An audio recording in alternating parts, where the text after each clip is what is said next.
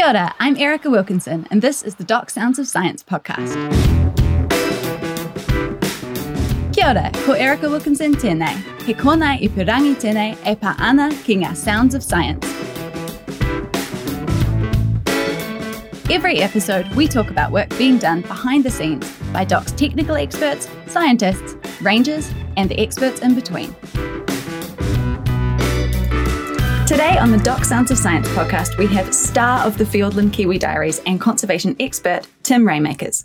Tim has a wealth of experience handling rare species, navigating remote Fiordland terrain, and managing endangered species survival. It is not an easy job, and it's not always as fun as it sounds, but Tim's work stories are second to none, and the wins for him and his team will bring a tear to your eye. Kia ora, Tim. Thanks very much for coming on. Kia ora, Erica. Tihei mori ora, no Kotarana ho. Ko Pentland Hills taku Munga, ko Braidburn taku awa, ko Tim Raymakers taku ingoa. He kai mahi aho mo te papa te whai ki te ano. He kaitiaki kanoro koiora taku mahi. Nō reira, tēnā koutou, tēnā koutou, tēnā koutou katoa. Kia ora. Our last episode was with Chris Dodd. You used to work with him, right? Well, he replaced me as manager of the Shy Lake project. So I work with him in I sit about a metre away and we chat about the project a bit and so on. But I haven't sort of directly worked with him heaps. Okay. And what's your job now? What did you move on to? I am what we call project lead for a couple of valleys in northern Fiordland, the Hollyford and the Cledo. So it's a little bit less easily defined than when I was running the Kiwi project. But basically, I'm sort of point of contact and admin chap for the predator control and species monitoring that we do in those kind of special places in northern Fiordland. And what I'm doing at the moment is planning an aerial 1080 operation for the Hollyford. Fantastic. Now, I'm not hearing the Kiwi vowels that I'm used to. Whereabouts are you from? I hail from Edinburgh. I love Edinburgh, my favourite city in the world. And how did you get to become a Fiordland Kiwi Ranger? So many moons ago, more than I care to admit, I was studying a zoology degree back in Scotland, and they had a work placement programme where you could go and find a work placement year. And I sort of had an inkling that it would be cool to go to New Zealand. I'd heard a little bit about some of the conservation work there, and it was already famous as a place with good opportunities to do fun outdoor stuff, which was what I wanted to do. So I managed to get on this scheme and hopped on the Doc website looking for opportunities and saw a volunteer opportunity to go and work as a Kiwi ranger at Moiho Kiwi Sanctuary up in the top of the Coromandel Peninsula. So the first thing you did was work with Kiwi? Yes. So, there was mowing lawns and checking traps and things like that as well. But yeah, because I was able to commit for a year, it takes a while to sort of skill up to become a Kiwi Ranger. But yeah, that's where I cut my teeth in conservation and got some really good skills and got to know some good people. And it was pretty much straight off the bat I got to do that. But really, it was because I was fortunate to be in a position that I could do it for quite a long time. In regards to volunteering, so many people that I talk to start that way or look on the Doc website, and there are lots of opportunities and ways for listeners to volunteer. It does take quite a lot of training and experience to learn to handle Kiwi. You don't just start there, do you? Yeah, that's correct. I think learning to handle Kiwi or other native species is something that you probably shouldn't expect to jump straight into. You might have to work your way up to that a little bit. But there are lots of ways that people can get involved straight off the bat. So it takes an hour to learn to check traps, right? It might take you longer to get really good at stomping around the bush, but it doesn't take long to kind of pick up the basics of what you need to do, whether that's with Doc or another outfit. And then there's increasingly loads of other ways that people can contribute. There's lots of people who are looking through footage from trail cameras in the field or doing data entry or analysis. Lots of people have got really good kind of IT or media skills that they can bring to the party. And so, again, it obviously doesn't have to be with Doc. There's loads of other groups doing great work out there. So there's tons of ways to get involved. And I think there's something for everybody and for all amounts of time. I got to sort of go straight into Kiwi work because I was lucky enough to be able to give it lots of time. That's not achievable for tons of people, but I'm also a member of a little local trapping group that takes about 4 days of my time a year, which is probably pretty achievable for most folk. Awesome. Now, you mentioned that you were lucky. Can you think of a time when you just think, I can't believe this is my job, I'm the luckiest person in the world? Yeah, I think lots of times, actually. Lots of times that I've been sitting on a mountaintop, having a cup of tea and looking around and thinking, wow, I can't believe that I get to do this. This is wonderful. I think one time that really stood out to me was when I was volunteering, actually. I had my first paid contract with Doc at that point, but I did a couple of weeks volunteering with the Kakapo recovery program on Whenua down off Rakiura. And my job was to hang out near a kakapo nest at night and basically make sure that everything sort of went to plan and that chick was staying healthy and getting fed as it should. And I had to go down to the nest when the mother was away so that I wouldn't be disturbing her. But at one point, as I was sort of retreating, she kind of beat me to the punch and came back a little bit. And so I just sort of stood back and stood still and got my first ever view of a kakapo, which was just a pretty priceless moment. You know, this incredibly kind of vivid green and just so different. And, just very quiet, just creeping along. It was a very kind of, it felt like a very intimate moment to me. And yeah, that was just like, oh, I'm living the dream here. That's kind of where I wanted to be. And here I am doing it. Wow. Wow. And such a humbling moment, I imagine. Just going, that's the thing we're saving. That's pretty cool. Any particular memorable moments in the field other than that, perhaps to do with Kiwi? Yeah, there's a couple that stick out. There was one situation that I had at Shy Lake, which was quite unexpected and a little bit strange, where I was tracking this chick. Our job there is to find out what happens to chicks. Do they survive? Do they not? So they've got a little radio transmitter on, and I was tracking this chick, and I found it in a place that I didn't really expect to find it outside of its home territory. But as I was tracking it, I was getting a bit of interference on the little receiver that we use, and I thought, I think there's another bird around here somewhere. And when I actually found it, I was pleased to see that it was safe and sound in a little hole under a log. But in there was some adults, but they weren't the parents of this kiwi. And it's actually quite a sad story. So these adults had a chick of their own that had been killed by a stoat. And this little chick had obviously gone wandering off and sort of been, adopted / kidnapped by these adults who obviously had a real strong drive to be parenting something and had found this thing and started parenting it. So it was a situation that was probably, I would speculate, a bit unnatural, but just something I just never considered might happen with kiwi. It's something that can happen with other species, but kiwi are really territorial, and just those little insights into the tiny little things that go on in their world that you wouldn't normally know about. Oh, that's pretty special. I feel like you might have more. Well, another thing that's always a bit memorable is, again, at Shy Lake, we were changing the transmitter on an adult male kiwi, which is something we do once a year. We handle them as little as possible, but the transmitter has a finite battery life. So you go and give it a health check every year and give it a new transmitter. And there we were. You sort of hold them kind of upside down on their lap, and you've got the legs kind of held up a bit like when you're changing a baby's nappy.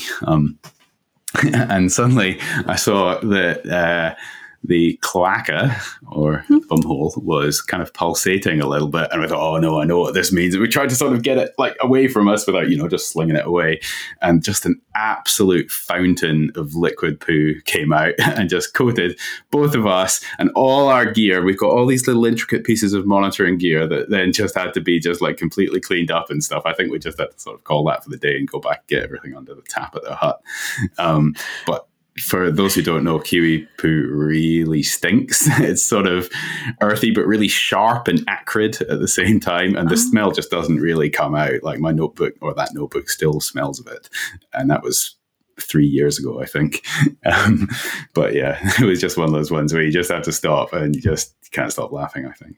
I didn't know which way that story was going to go. And that was brilliant. I feel like parents might find that one really relatable, perhaps. Yeah, that's right. Tim, what's been the most unexpected thing you've ever encountered in the field? I think one of the things that it was just a little sort of side note to what I was doing, but once upon a time I was on Anchor Island working with the Kakapo recovery program. And I was just out the front of the hut, having a cup of tea and looking at the sea and the hills and feeling pretty serene. And a tutuai, a New Zealand robin, came up to say hi, which is a very common occurrence on Anchor Island because it's a pest-free island and there's birds everywhere and plenty of robins. I've never quite got to the bottom of whether there's thousands and thousands of robins or just one that follows you everywhere, but you can always see one. Anyway, this one came up and there I was in my trusty Crocs and I had a little scab on my ankle, I think. And he came up and he eyed it with his beady eye. You know how they turn their head sideways a little bit and they look at it and they're like, oh yeah. And he came in and he just gave it a little peck. And then he gave it another little peck. And I was like, oh, that's a bit sore, but you know, there's a robin. There's a nice little interactive moment. I'll just let him do that. And then he just kept going until it started to bleed. And they just pecked away at it. And he was just drinking the blood. So I discovered a vampire tutuai, which was... it's not something I'd ever heard about before. I actually got a little video, which unfortunately I've since lost. But yeah, that was, you see nature docos with oxpecker sitting on the back of a buffalo or something and pecking away, and you hear about it. And I was like, oh, this is it here, right here, happening to me with a robin. It was weird. I can safely say our native species are weird and wonderful. Now, do you have a conservation conversion fact, the kind of thing that you tell friends at barbecues to get conservation newbies hooked? Clinton Duffy, in a recent episode, told us about the epaulette shark, which can walk on land, a shark that can walk on land. Do you have something like that, Tim? Oh man, I need to look that one up. I haven't heard about that. So in terms of the kind of work that I've been involved with, I'm always a little bit blown away by how long some of these native birds live. So kiwi can live for up to 50 years, kakapo at least 60 years. But my favorite random nature fact, which is nothing to do with anything I've worked on, I think, is if you take a sponge, an underwater sponge, which many people will know, but not everyone realizes are actually animals, not plants or anything, and you force it through a sieve that separates it into all its little individual cells. Those cells will survive and they will kind of aggregate back together and make a new sponge, a new functioning sponge, which I thought was just absolutely nuts. I'm showing my age here, but it always reminded me of, there's a scene in the movie Terminator 2 where there's this bad guy kind of robot thing and he gets frozen and then shattered into a million pieces, and then those pieces melt and they all go back together and he's back. He's the bad guy robot. As soon as I heard it, I was like, oh, it's just like that, but not evil. Amazing. Yeah, that's the thing that you picture as like a horror movie with the bad guy coming back together. That's pretty cool about the sponge. I hope it doesn't hurt it. I don't know. You'd have to ask the sponge. I'm not sure. I have to ask the sponge. I'll go and do that. I talk to a lot of people who would love to work for Doc as a ranger, and they want to know the main things to focus on upskilling at. We talked about that a bit before. What would you say we should be telling them? Should they be getting good at hills and mountains, or adaptability, or, I don't know, conservation values? What would you say is the most that they could focus on? Well, all of the above, really. A good keen attitude will go a long way. Conservation's a pretty small world. The 2 degrees thing really applies. So, as you mentioned earlier, a lot of people in conservation cut their teeth through volunteering. You get a little bit of skills and you get a little bit known. And just having someone who can say, oh yeah, I worked with them, they were awesome. They just wanted to get stuck in and kind of, make a positive difference, and that'll go a long way, I think. So, yeah, just get out there and get into it, really. Get involved, do a bit of volunteering. I think that's a really great way to get into it. But of course, it depends what you want to do. So if you want to be a field ranger, then getting involved in some trapping programs or something like that is a great way to start. But if your aptitude is a little bit more kind of IT based or something, then there'll be ways to get involved that way. Tim, are there any instances where you had to use your backup plan? So hopefully that doesn't come up too often. We try and prepare well for our work, but something where we had to really come up with a plan on the fly that springs to mind was, this was a few years ago now. I was out on Anchor Island working with the kakapo recovery program, and we were doing health checks on kakapo chicks at night. So I was camped out near the nest, which is always a cool experience, listening to the sounds of the night on a pest-free island. And often the sound of the night is a whole bunch of rain falling on the tent. And that's what happened this time. So I'd done a health check on this chick, and there's a little camera in the nest so you can kind of see what's going on. And we had a bit of a weather bomb. It was a very wet season in general, and it just rained and rained and rained, and some of our kakapo nests started flooding, and that's going to be curtains for the chick if you don't intervene. So we had to barrel down there just in the absolute sluicing rain and do an emergency extraction of this kakapo chick and take it back to the field base on the island for hand rearing, at least temporarily. And you sort of chuck a wee plastic egg in the nest and hope that the mum will stick around, and so there's somewhere to put that chick back. And quite often that works, actually. They're really forgiving. But yeah, that was one of those things where you're like, right, kind of panic stations, you got to do something right now or it's too late. Speaking of really remote areas, that's where you work. Do you have a hack item or essential thing that you take with you when you're working in such remote places? It's pretty bland and prosaic, but the thing that I always use these days when I go out in the field is a bum bag that I've just got like on the front, sitting on my tummy, and it's just got my notebook and like maybe my head torch if I'm doing kiwi work. You're looking into burrows and things all the time, and some receivers and like a little list of the channels for the kiwi, or my trapping gear if I'm doing that. There's always something. You've always got equipment stuff. And yeah, that's my thing. Since I started using one, I just never leave home without it, really. I don't think you'll get any complaints about bum bag territory. I have one. I can see the digital team all are big fans of this kind of thing. Used to make fun of my mum for it, but now I've got one. So we've seen the light. Sure have. So in the course of your conservation career, there must have been a million different great places that you have worked in. What's the coolest place you've worked in, and can you tell me about why? Yeah, sure. There's a lot of parts of Fiordland which I just absolutely love, and the scenery's incredible, and Shylake's probably top of that tree. But for really the coolest place that I feel like I've worked in would be several pest-free islands that I worked on with the Kakapo program, Whenua, Anchor Island, and a couple of visits up to Hoturu in the Hauraki Gulf. And all of those places are just absolutely buzzing with life. They're all long-term pest-free islands, and there's birds everywhere, and there's other life, there's sea life, and they're just so vibrant. And I also, I lived there. We were there for 4 weeks at a time, and then we'd have 2 weeks off, and that was kind of my home for years. And you just really get to know that island and that environment and connect with it and sort of grow with it a little bit. But for me, those pest-free islands, it's something that I wish every New Zealander could experience, because it's a vision of what we're trying to achieve, what we once had everywhere across Aotearoa, and what it could be like again. And yeah, I think it's just, people come to those islands, and I've lost count of the number of people that have been within those islands who've really considered it a landmark experience in their life to get to go there and experience that. And yeah, that's what we're working towards. It is, and it's such a good point. I feel like if everyone in Aotearoa could go out and stand on Little Barrier Island or stand somewhere and listen to the dawn chorus, everyone would be on board this predator-free goal. That's right.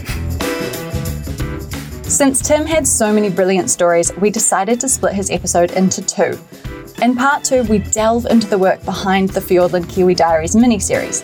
Tim tells us all about the Tokaweka Kiwi monitoring program, the rugged terrain, the gross yet fascinating breeding cycle of stoats, and the emotional rollercoaster that the series captures. You will not want to miss it. In the meantime, you can watch Tim and the Fiordland Kiwi Diaries on our YouTube channel. If you haven't seen it yet, here is a little taster. See you next time. Kiwi can be incredibly sneaky and nimble.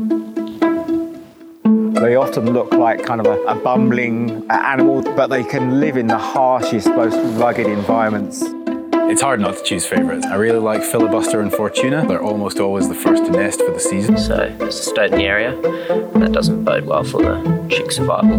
Fiordland is a huge wilderness, but most of it doesn't have any protection or predator control happening in it. It's just a little bit further up. Oh no. There's nothing in the nest. It's empty.